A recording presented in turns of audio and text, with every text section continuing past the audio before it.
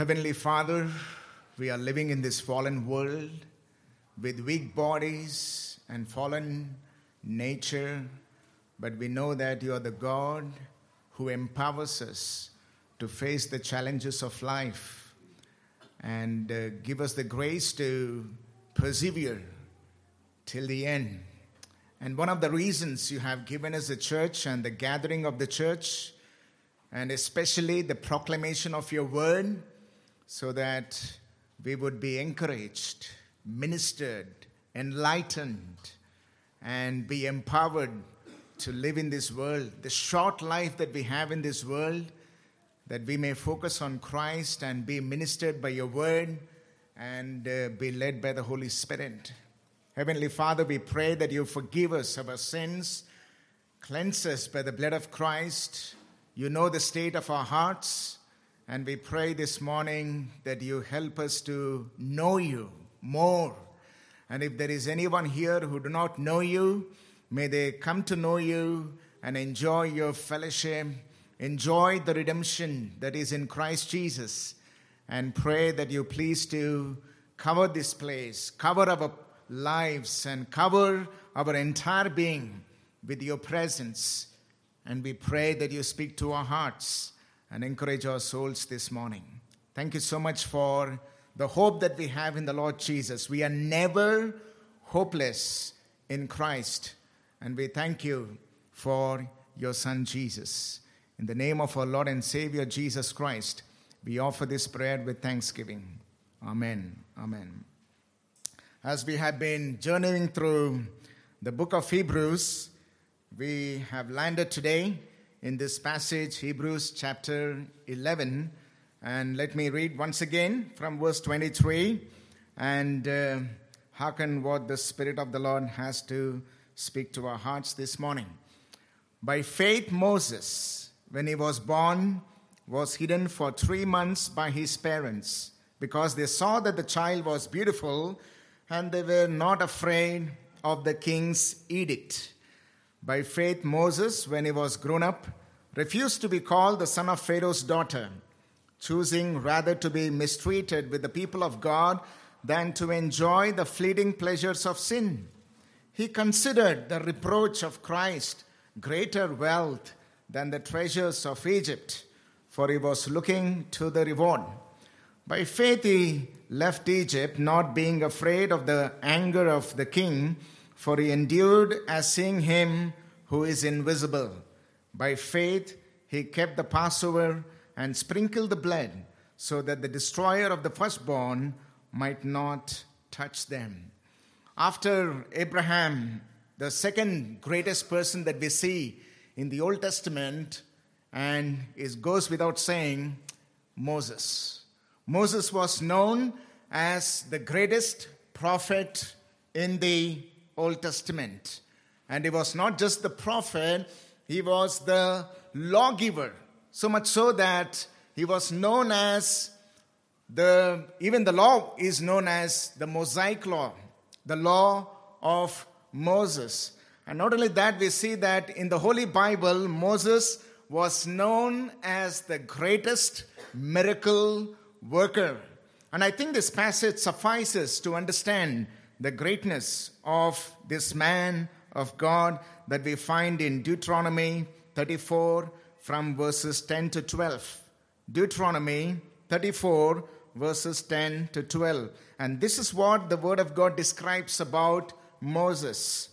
And there has not arisen a prophet since in Israel like Moses, whom the Lord knew face to face, none like him, for all the signs and the wonders that the Lord sent him to do in the land of Egypt, to Pharaoh and to all his servants and to all his land, and for all the mighty power and the great deeds of terror that Moses did in the sight of all Israel. No one received this grand testimony, renowned words, as we see in the life of Moses, that the Lord knew him face to face.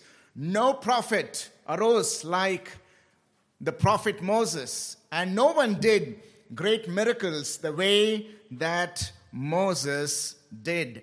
And then we see here the reason why Moses became the person he was, because of faith.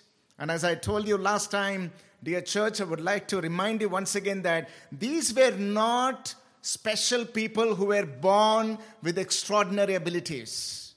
As I told you that they were men, ordinary men in flesh and blood, just like you and me.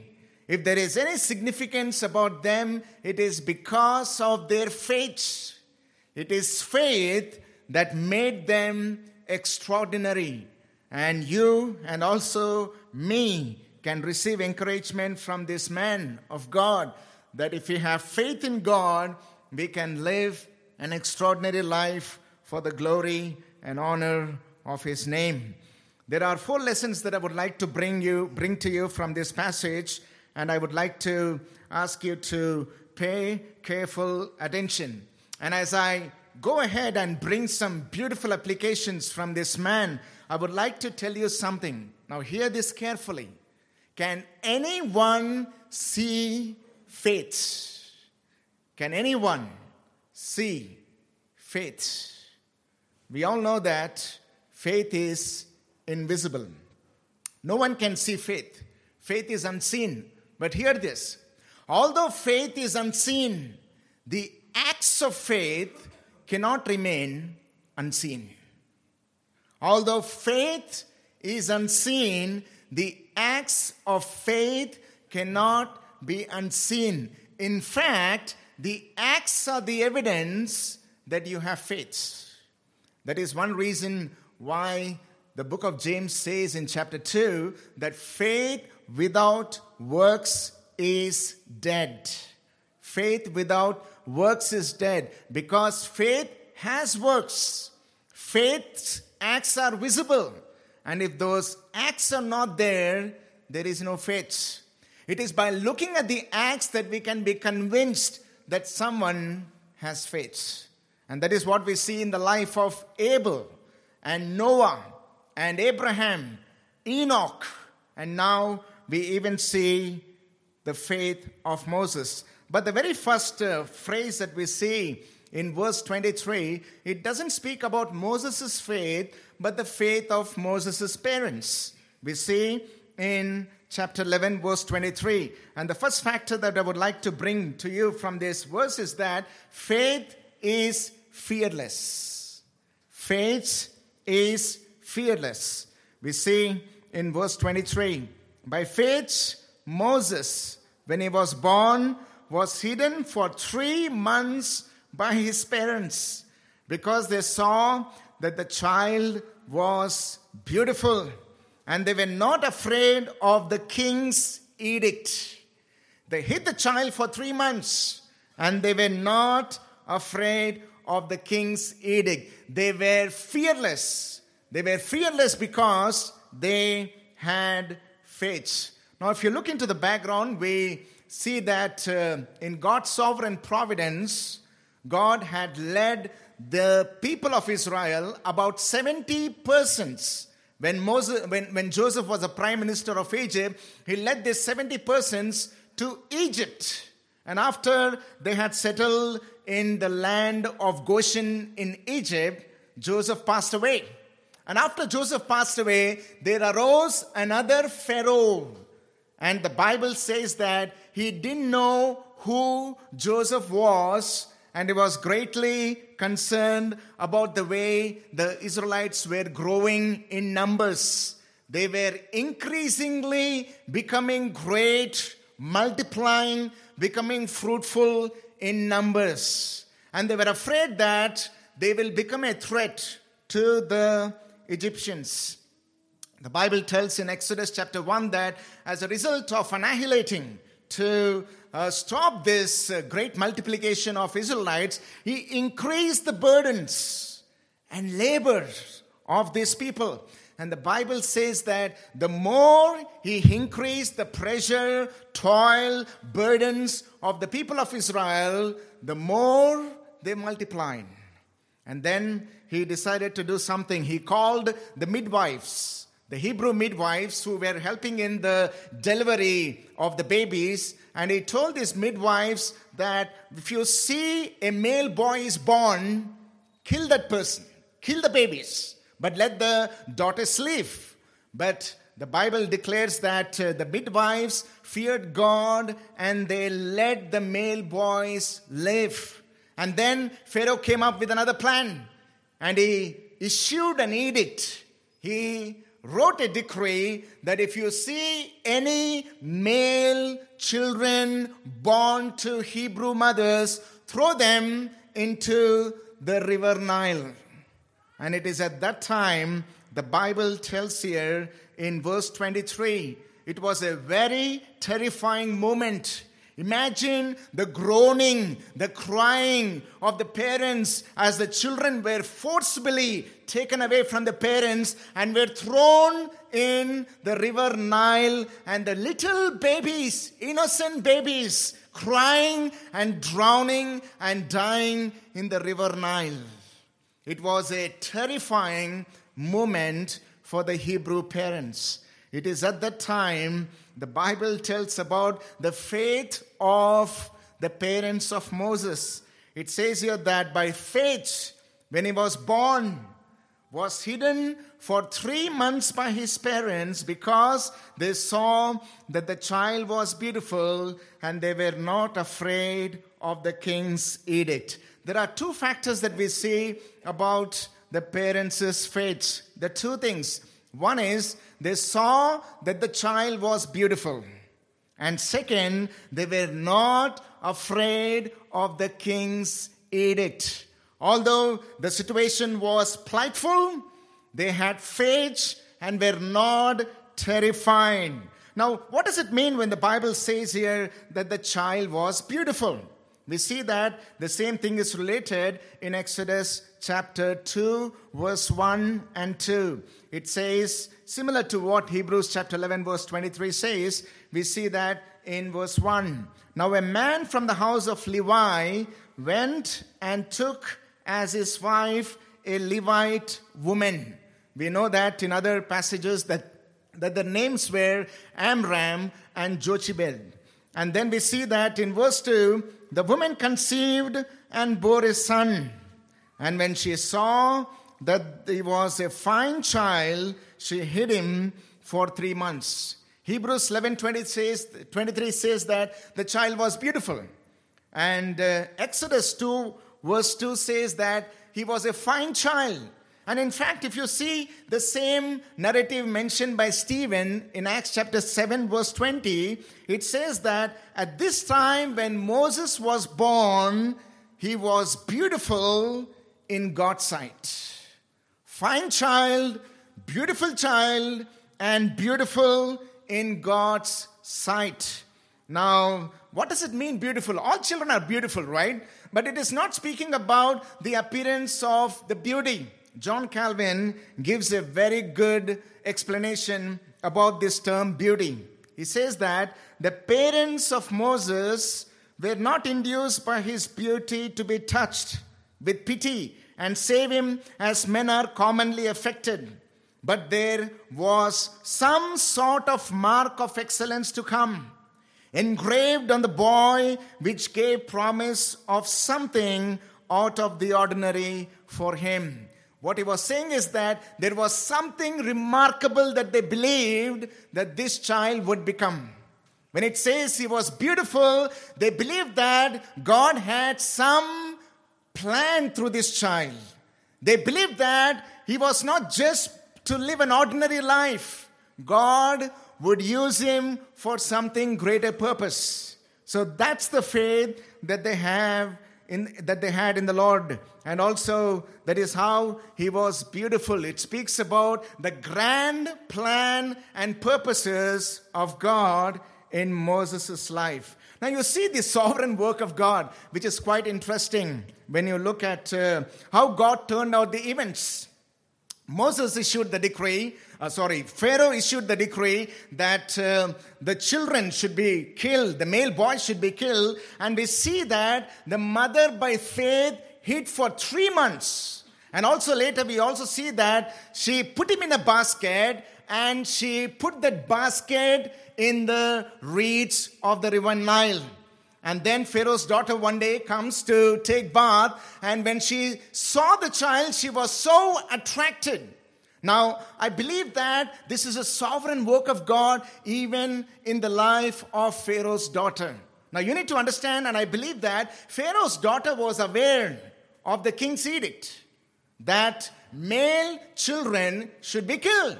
And when she saw the child, she should have immediately informed the Pharaoh's army that, you see, I saw a male child, Hebrew male child, killed.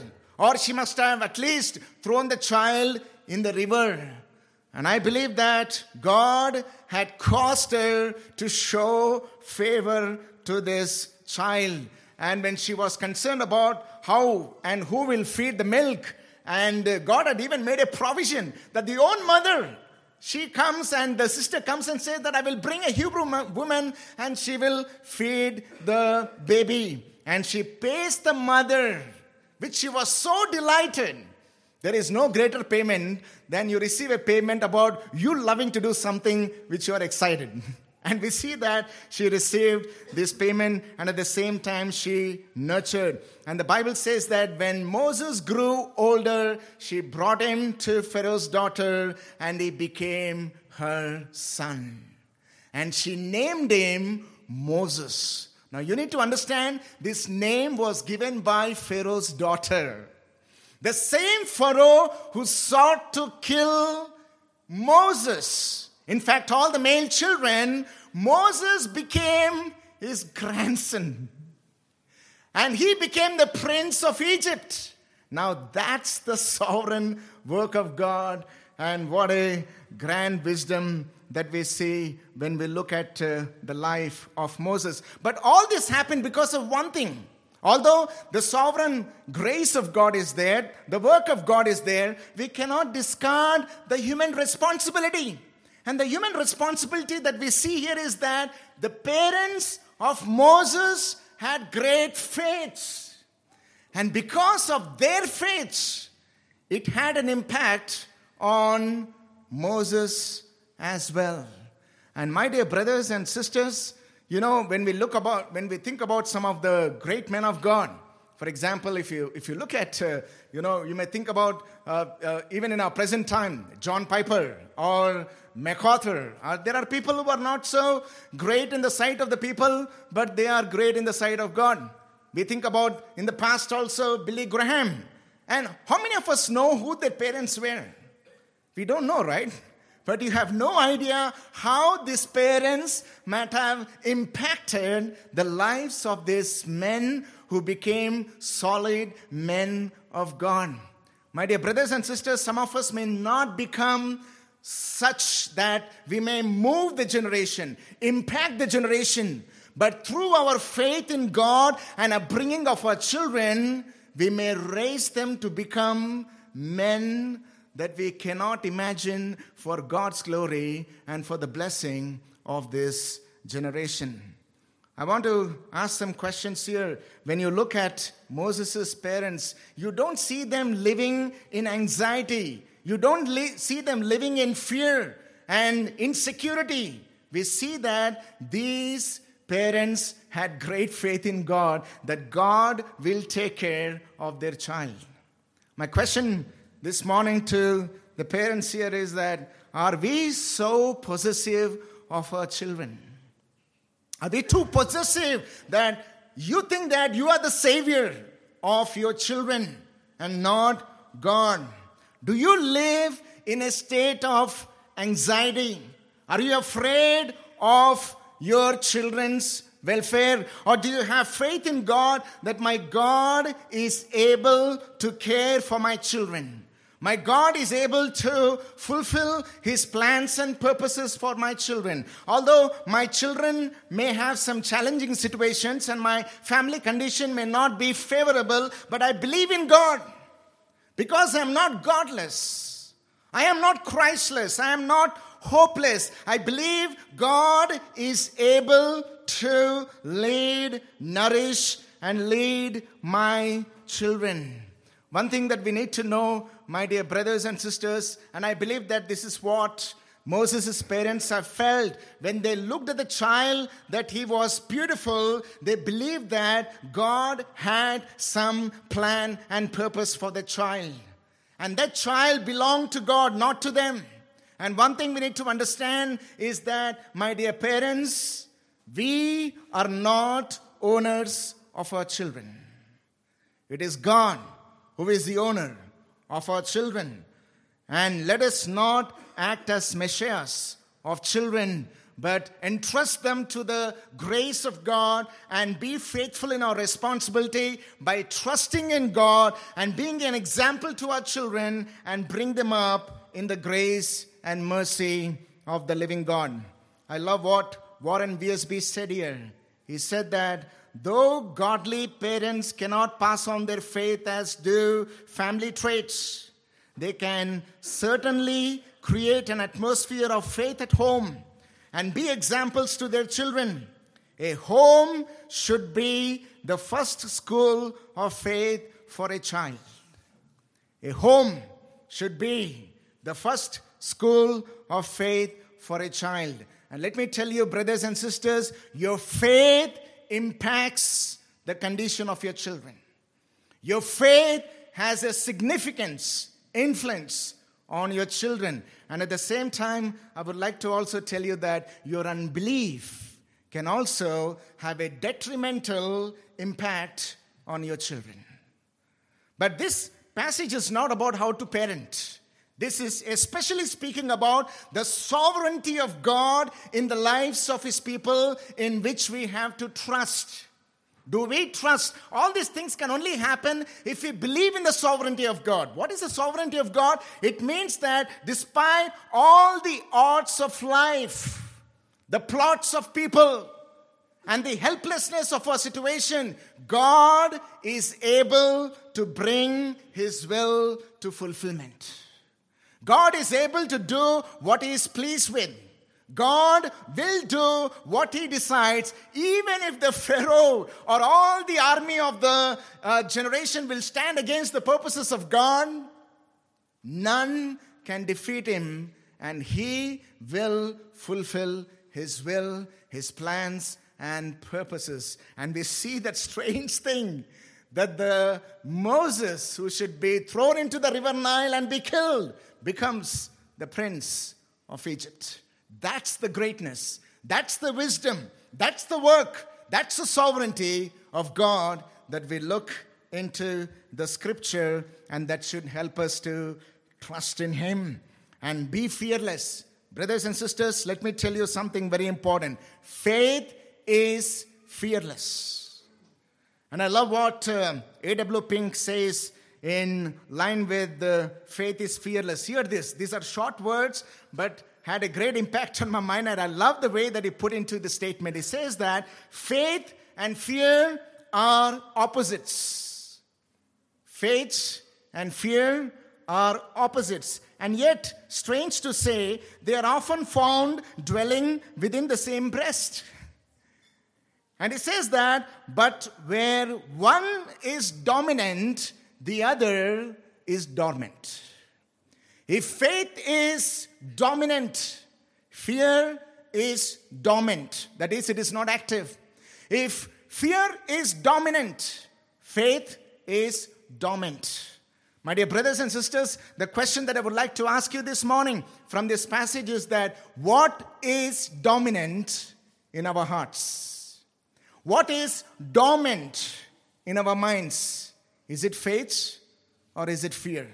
And if it is fear, I would like to encourage you, brothers and sisters, know our God, that He is the sovereign God.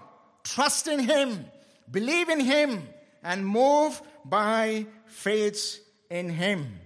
The second lesson that I would like to bring to you from this passage is that faith embraces suffering than sinful pleasures. Faith embraces suffering. This is the act of faith. If you have faith, you cannot see faith, but you can see the act. And the act is that faith is fearless. The second thing that you see, the act of faith, is that faith embraces suffering than sinful pleasures. We see that mentioned in verse 24. Now this comes to Moses. By faith, Moses, when he was grown up, refused. Now, you need to understand when it says refused, it speaks about intentional choice. It is not something that happened automatically, mindlessly. No, he intentionally made this choice. It says here that he refused to be called the son of Pharaoh's daughter. Verse 25, choosing rather to be mistreated with the people of God than to enjoy the fleeting pleasures of sin.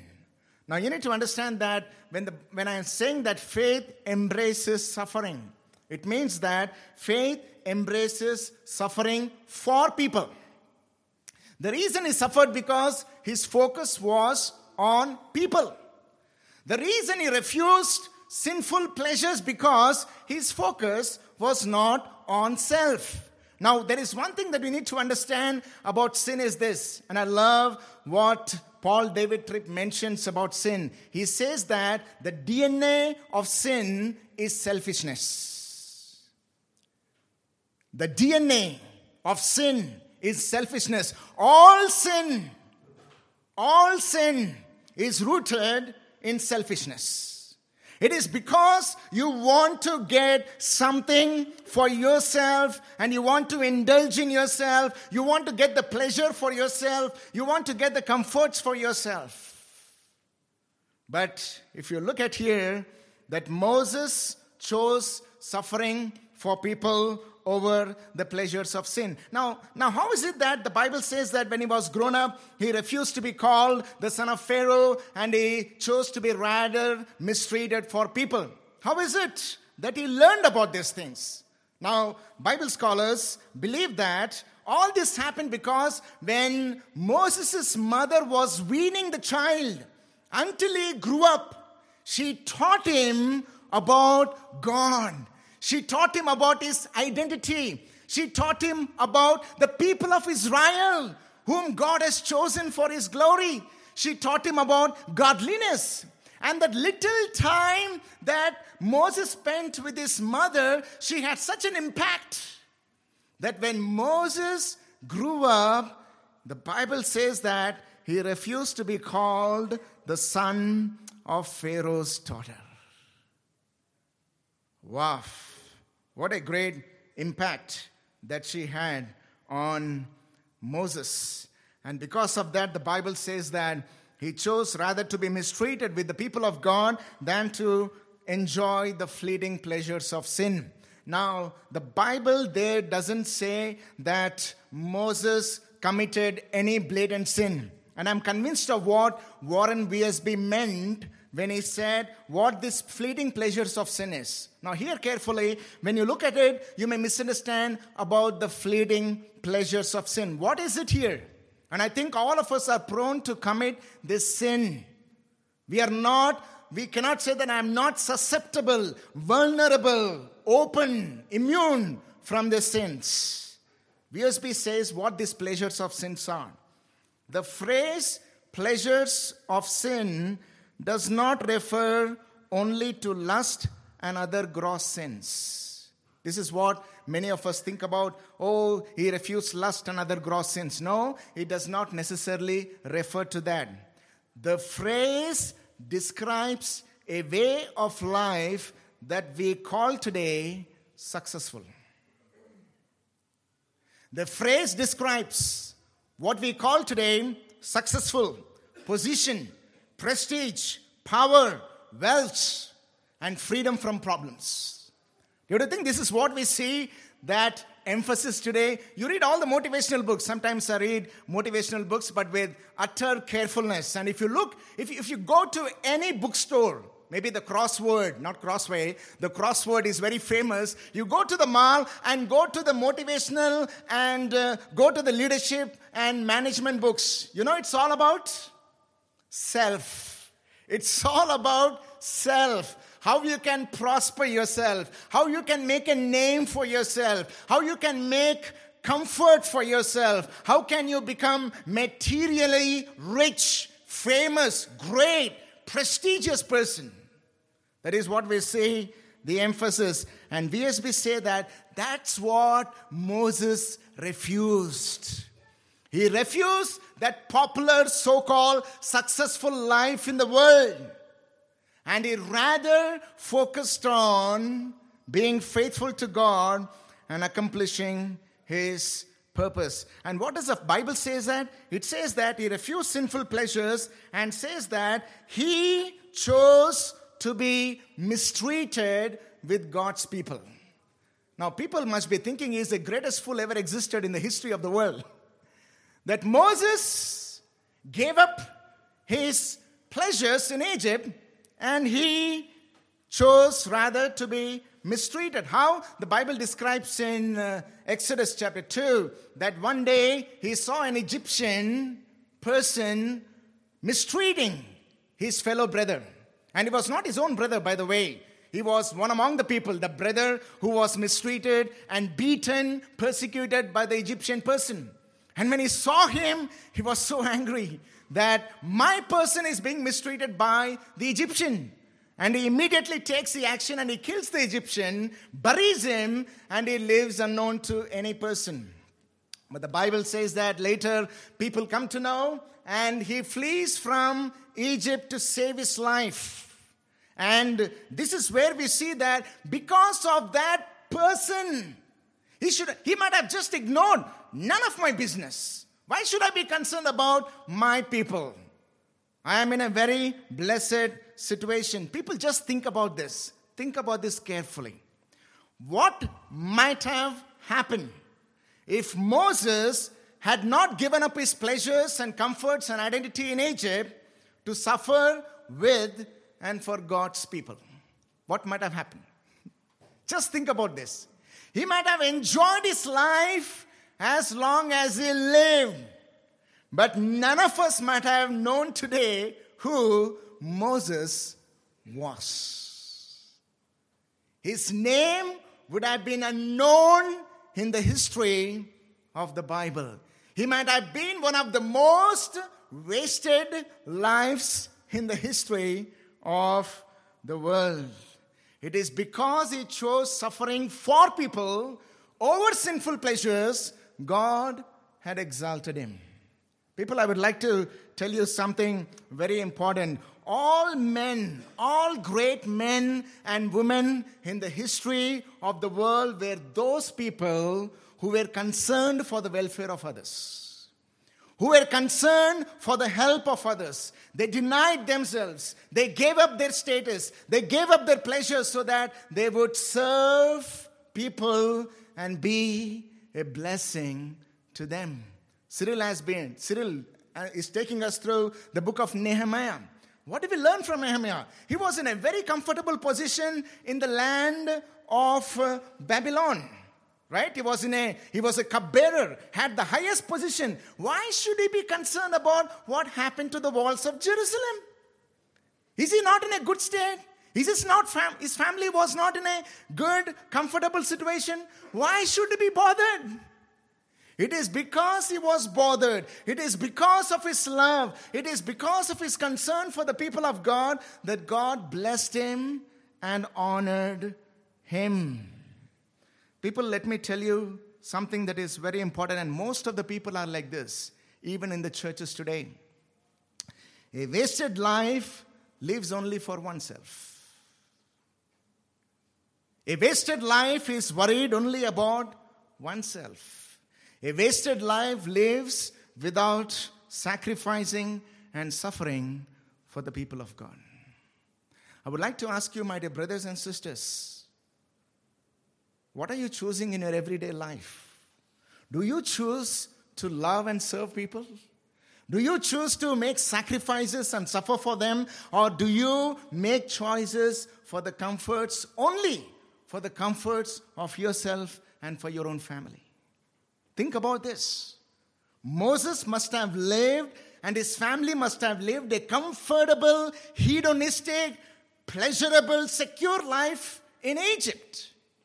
But he gave that up for the people of God. And the Bible says that in verse 26, you see here what it says. It says in verse 26 that he considered the reproach of Christ greater wealth than the treasures of Egypt, for he was looking to the reward. Now, the word considered is very important here. Everything that he made is because of the word consider. Generally, we ignore some very special words when we read the Bible and miss some wonderful insights. The Bible says that the reason why he chose to suffer for Christ and for his people, the reason he counted more than the treasures of Egypt because of the word considered. And the Greek word is hegoemai. And you know what it means? The word means that the way you look at things. The way you look at things. And let me tell you that many times we have a fantasy perspective the way we look at the material world. But he had a realistic perspective the way he looked at the material world. The Bible says that because he considered, what did he consider? He considered that to suffer for Christ, to suffer for the people of God, is greater wealth than the treasures of Egypt, for he was looking to the reward. People, listen to this carefully, which is important. The way you consider things propels you to make your life choices. The way you look at things leads you to make the choices in life. If you think that career is everything, if you think that materialism is everything, if you think that the comforts of life is everything, that's the choices you make. That's why I titled this sermon, Moses, His Faith and His Choices. He made the choice because he knew, he believed that although temporarily I may suffer, although life is hard, although now the situation may not be so easy, cozy for me, but I know that if I suffer now and choose the suffering for the people of God, for Christ now, over the treasures of Egypt, you will be blessed later. He knew that. You know, the worst decisions that we make in life is to get immediate pleasures, immediate comforts, forgetting the future reward. That's how a lot of people make their choices. You know, if you read the Bible, if you read these words clearly, one thing should disturb us. If one of the things that happen when you read the Bible carefully, if you don't read the Bible carefully, nothing happens to you. But if you read the Bible carefully, you should be disturbed. Because it says here, he considered the reproach of Christ. How is it that Christ comes into the picture here? How is it? There was no Christ.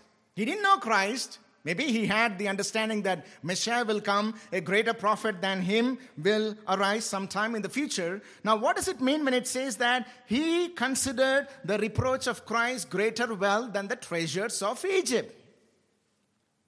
Stephen Cole, a good expository preacher of our time, gives a very good explanation. In order for you to calm down that disturbance, this will help. This will be helpful. The reproach of Christ is a startling phrase. It probably means reproach similar to what Christ endured when he was despised and rejected by the world. Do you think this is what Christ has done? He gave up his glorious heavenly status in heaven. And he became a man, one among us. And he suffered for the sins of people, which he need not. He need not have come on earth. He need not have died on the cross. He need not face the rejection and the persecution and the insult and humiliation of people. He must have been comfortable in heaven. But he left his glorious state and he suffered for the sins of people. Moses likewise chose the reproach of Christ. He also gave up his glorious privileges in Egypt. And rather, he suffered for people. 40 years. You know how much he suffered actually? It was at the age of 40 that he killed the Egyptian, and then he ran away to the wilderness in Midian, where he lived for 40 years. And after that, God confronts him. God encounters him and then sends him on a mission to deliver people of Israelites from the bondage of Egypt. And then after that, what?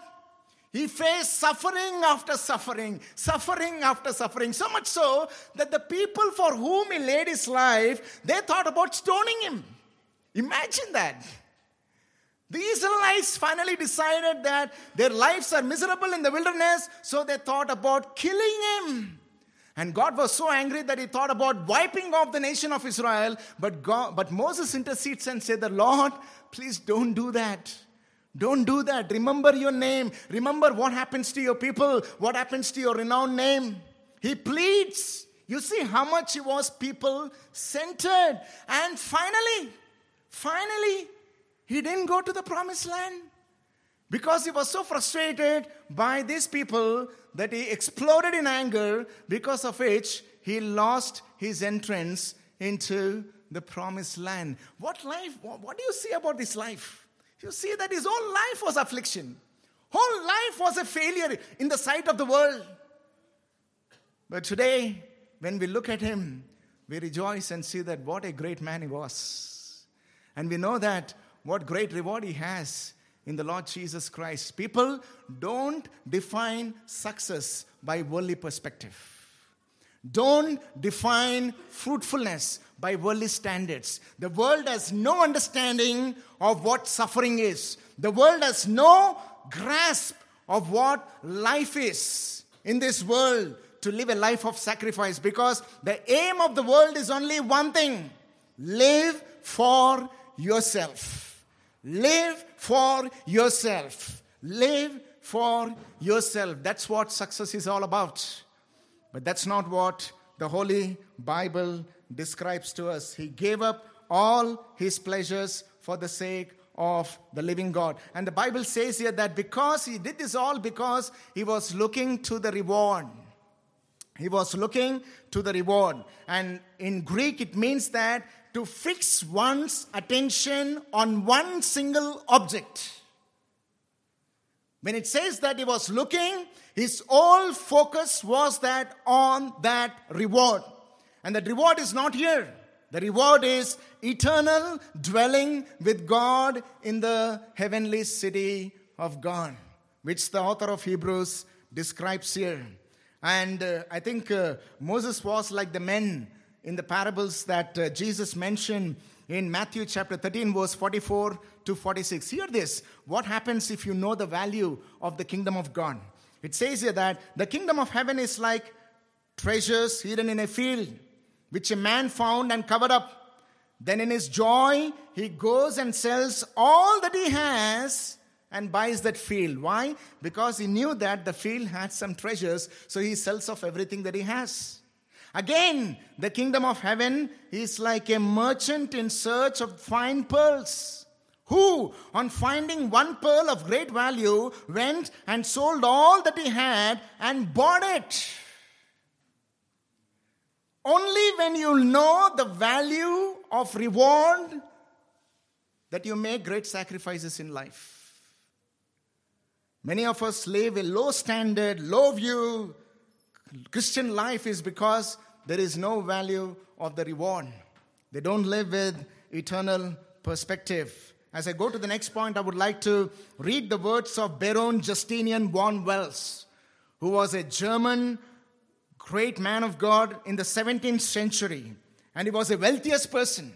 But he was not known for living his self-indulgent life, but what he did for the people of God. And this is what he said. Hear what he said. Beautiful words. He said that, "What is it to me to bear the title well-born when I am born again to Christ? What is it to me to have the title Lord?" Because all this he had. "What is it to me to have the title Lord when I desire to be a servant of Christ? What is it to be called your grace when I have need of God's grace? All these vanities I will away with, and all else I will lay at the feet of my dear Lord, Jesus Christ." And no wonder God blessed him honored him, and used him for his glory. The third lesson that we learn from this passage is that faith endures by beholding the invisible. The endurance only comes when you have faith. If people have no patience to suffer in this world, it is because they have no faith. Faith produces patience. And that is what we see in 11:27. By faith he left Egypt. Moses left Egypt, not being afraid of the anger of the king. For he endured as seeing him who is invisible.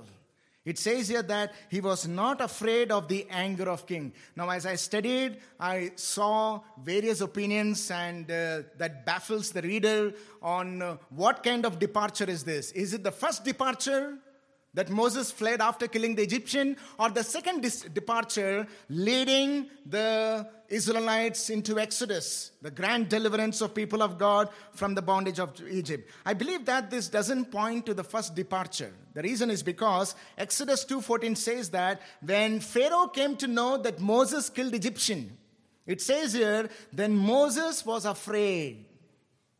Moses feared and thought, surely the thing is known. When Pharaoh heard of it, he sought to kill Moses.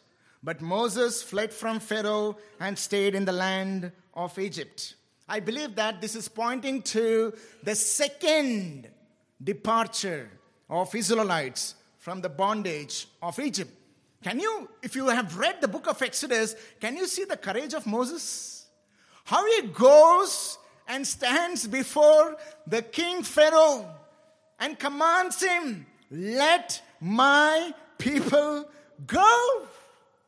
What boldness he had in challenging Pharaoh, in calling upon 10 plagues, in standing boldly before this fearful man on the planet Earth. And finally, he leads people out of the bondage of Egypt with great courage. From where did he get this great boldness and courage? The Bible says that, for he endured as seeing him who is invisible. It is because he knew God. This is very paradoxical statement. It says that saw the invisible. How can you see something that is invisible? You cannot see that which is invisible. So when the Bible says that he saw that which is invisible, listen to this carefully. Faith believes as if it has seen it. Faith believes as if it has seen it and acts as if it has accomplished it. Faith believes as if it has seen it and acts as if it has accomplished it. That is what the biblical understanding of faith is. And because of this great faith, the Bible says that he endured. Endurance comes as a result of faith. Without faith, brothers and sisters, there is no endurance. And let me tell you, we need to endure a lot to survive in this world. Why? Because life is hard. Circumstances are rough. People are not easy to get along with. The devil is ferocious against our faith. The world is alluring, and the temptations are so captivating, and circumstances are so hard to face it. Until we have faith and patience, we cannot persevere till the end. That is one reason the author of Hebrews is writing to his readers as they were shaken in their faith, encouraging them to stand strong. Don't give up. You know, one of the verses that I like in the Bible, and if possible, I encourage you, and I think it is possible for you, it is no great hard task, if you can memorize Psalm 16 verse 8. Psalm 16 verse 8. And I think this is what Moses also did. You know what it says? I have set the Lord always before me. Now, God is invisible. What does it mean that you have set the Lord always before me? Having faith in God, focus on God, not on people, not on circumstances, not on the devil, not on self, but on God. I have set the Lord always before me. Because he is at my right hand, I will not be shaken. Because God is with me, I will not be shaken. I will not be terrified. I will not be anxious. I will not be fearful. I will not be insecure. Because God is the maker of the heavens and the earth and have set him always before me, which is that I always think about him, focus on him, devoted to him, and because of that, I will not be shaken. Moses was unshaken because he has set the Lord always before him. He saw that which is invisible by faith. He believed in God. My dear brothers and sisters, you cannot endure if you have no faith in the invisible. It is one thing to confess, merely parrot it, I believe in God, but another thing to live and face him and trust him in everyday challenges of life. That's a different thing altogether. I love what Dr. Vance Havner, the Bible teacher, says, that Moses chose the imperishable because his focus was on the reward, saw the invisible, his faith was on God, and did the impossible, leading people out of the great bondage to the promised land. He chose the imperishable and saw the invisible and accomplished the impossible. You and I have no idea, brothers and sisters, if you have such faith, what God can do through you if you have faith in God, to live for his glory and use this one and the only life to accomplish his will on earth. Finally, this brings me to the final point. Faith trusts in God's redemption. Faith trusts in God's redemption. In verse 28 we see, this is how it ends about Moses. Hebrews chapter 11 verse 28. By faith he kept the Passover and sprinkled the blood, so that the destroyer of the firstborn might not touch them. Shall we all read this together? By faith he kept the Passover and sprinkled the blood, so that the destroyer of the firstborn might not touch them. When Pharaoh did not let God's people go, we know that Moses, in the name of the Lord, brought plagues upon Egyptians, so that through these plagues, Pharaoh would at least let the people of Israelites go. But he didn't let them go. And the final plague that came upon the land of Israel was the killing of the firstborn of the Egyptians. But people of Israelites were also there. The angel of the Lord, who was called the destroyer, was about to destroy the firstborn of the Egyptians. But God didn't want the firstborn of the Israelites to be killed along with the people of Egypt. So what did he do? He made a way for redemption. The redemption was that these people of Israel should kill the male goat or sheep and take the blood of the goat and sprinkle on the doorpost of their houses, so that when the destroyer comes and sees the blood sprinkled on the doorpost of the houses, would not kill the firstborn of Israelites, but only the firstborn of the Egyptians. Now hear this carefully. Even God had made a way for redemption for the people of Israel.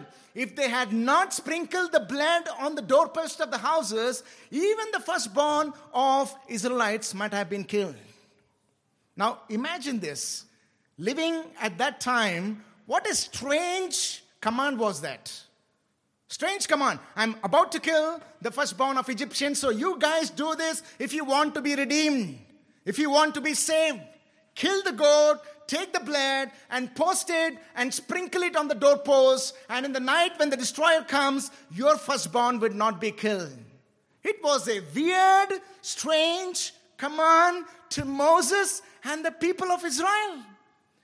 But they had faith in God and believed what God said is true. Although it didn't make sense to their minds, they obeyed, they trusted, and God honored them and saved the firstborn of the Israelites. Faith trusts in God's redemption. Now here is something insightful, brothers and sisters, that I would like to make. God destroyed the firstborn of Egyptians and saved them and saved the people of Israel by the blood of the Lamb. God destroyed the firstborn of Egyptians and saved Israelites by the blood of the Lamb. Many centuries later, God destroyed, killed his own firstborn son, the Lord Jesus Christ, in order to save sinners by the blood he shed on the cross. What great Redeemer that we find in the Holy Bible. What great redemption that we find in the acts of God. That God did not spare his own son, but gave him up for us all. The only begotten, the firstborn of all creation, that he laid his life and he killed him because of your sin and my sin. He had to die and rise from the dead so that we would be saved from eternal condemnation that we incurred because of sin. My dear brothers and sisters, I would like to bring this application to you from this God's redemption. Is there anyone here who do not yet believe in the redemption of God? For the Israelites, it was the lamb that was offered. And that was a prefigured sacrifice pointing to the gospel of the Lord Jesus Christ, that ultimately God predestined that his son would be killed for the sins and the redemption of people. Dear, listen to this carefully. Egyptians didn't believe any of these things. As a result of it, they lost their firstborn and faced the condemnation. People who have no faith, it doesn't make any sense to them what God's word says. People who have faith in God, it makes great sense what God's word says. Is there anyone here who do not know this Christ who died for your sin, who rose from the dead? And it is only by believing in the blood that he shed on the cross for the forgiveness of sins that you will be saved from the coming wrath that is destruction upon the world, and from the penalty of sin, which is the wages of sin. If there is anyone here, I would like to encourage you, please repent of your sins and believe in the redemption of Christ, and don't harden your heart. And I believe that many are believers here. And even if believers are here, I want to challenge you, brothers and sisters, do you believe that God is able to keep you safe till the end? That God is able to give you strength to preserve your souls amidst all the trials and temptations that we face every day, and he is able to lead us safely home. Do you believe that? It's not just enough that we believed in Christ once upon a time for salvation, but you know that everyday life is hard, replete with challenges, and we need the redemption of God every day. As we wait for the final redemption of taking us into his eternal home, we need to still every day, every moment, keep looking to our Redeemer, who alone is able to preserve us to stand strong safely till the end. Think about this, what we have learned about the life of Moses, that faith is fearless. Faith chooses to suffer for God's people than sinful pleasures with sinful indulgence. Faith endures by beholding the invisible, and faith trusts in God's redemption. Shall we all stand together and pray? Any Christless person, salvationless person, please, this is a time. Repent and believe in the Lord Jesus. Believe in his redemption. And all those who have believed, think about ourselves, the condition of our hearts. How is the state of our heart? Is it in fear, anxiety, worries, insecurity? Or do we have faith in God that he is able to lead us safely till the end? Shall we all look to the one who is invisible at this moment? And like David, may we set the Lord always before us. Take our eyes off from all the weak circumstances and trust in the invisible one who is able to save us and lead us safely till the end. Heavenly Father, how great thou art. How great thou art that we see in the life of Moses. How you have preserved him. And the one who want to wipe out from the planet Earth, you brought him into the palace of Pharaoh. And how you have chosen him to suffer for people of God. And how you have used him for the glory. Although he was seen as a failure in the sight of Egyptians and the people, Lord, he was one of the rarest lives who lived a life of legacy for your glory. In eternity in heaven, he is a stalwart of faith and a great accomplisher, a life that greatly lived. Oh Lord, we pray, we are not here just to be entertained by hearing about this man. We are here to emulate his life. We are here to imitate his faith. Lord, help us not to waste our lives worried about problems like the pagans of the world, focused on ourselves like the Gentiles of the world. Our life on earth is short. The sufferings are short. The temptations are short. The challenges are short. And which is common for every person who comes into this sinful world. May we not think something strange is happening to us. Lord, may we look beyond these mundane affairs of life. Look beyond the problems that we face and look to the invisible. Look at the eternal value of your kingdom. Look at the one and the only life that we have to make a remarkable difference in this world. Help us, O Lord, not to waste it, thinking about ourselves, prestige, power, glory, honor, success, prosperity. Lord, may we not be absorbed in the concerns and the pursuits of the world, but know that our life on earth is short. And Jesus died for us and rose from the dead and is coming again to take us to his eternal home. And may we be like these wise men who gave up everything because they found the treasure in the field. And the greatest treasure is Christ. The greatest treasure is the kingdom of Christ. There is no greater treasure than Christ himself. And may we live for the divine, eternal, greatest treasure in this sinful world. And save us, O Lord, from all the deceptions, from all those weak considerations. Please to refine us, sanctify us, and help us to live an extraordinary life by trusting in the extraordinary God, by having extraordinary faith in the one who is able to redeem us. Lord, all those who are here who are unsaved, pray that you enlighten them, strike them with conviction of sin, and bring them to the cross and save them from perishing in sin. And all those who are saved, Heavenly Father, I entrust them to the work of your grace, to the power of your word, to the sanctification of the Holy Spirit, that you preserve us safely till the end.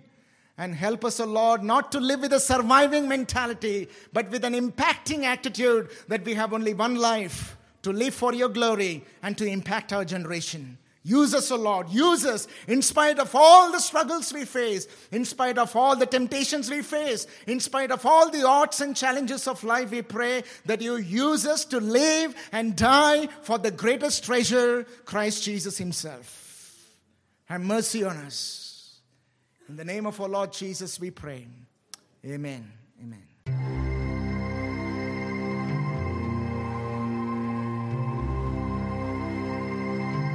Thank you for listening to the message. We believe you have been greatly encouraged in your heart. Stephen David also writes articles that are relevant to today's generation. You may read them on his blog www.messageforourage.blogspot.com. I repeat, www.messageforourage.blogspot.com. You may also email him at cstephendavid@gmail.com. I repeat, cstephendavid@gmail.com. Grace and peace be to you.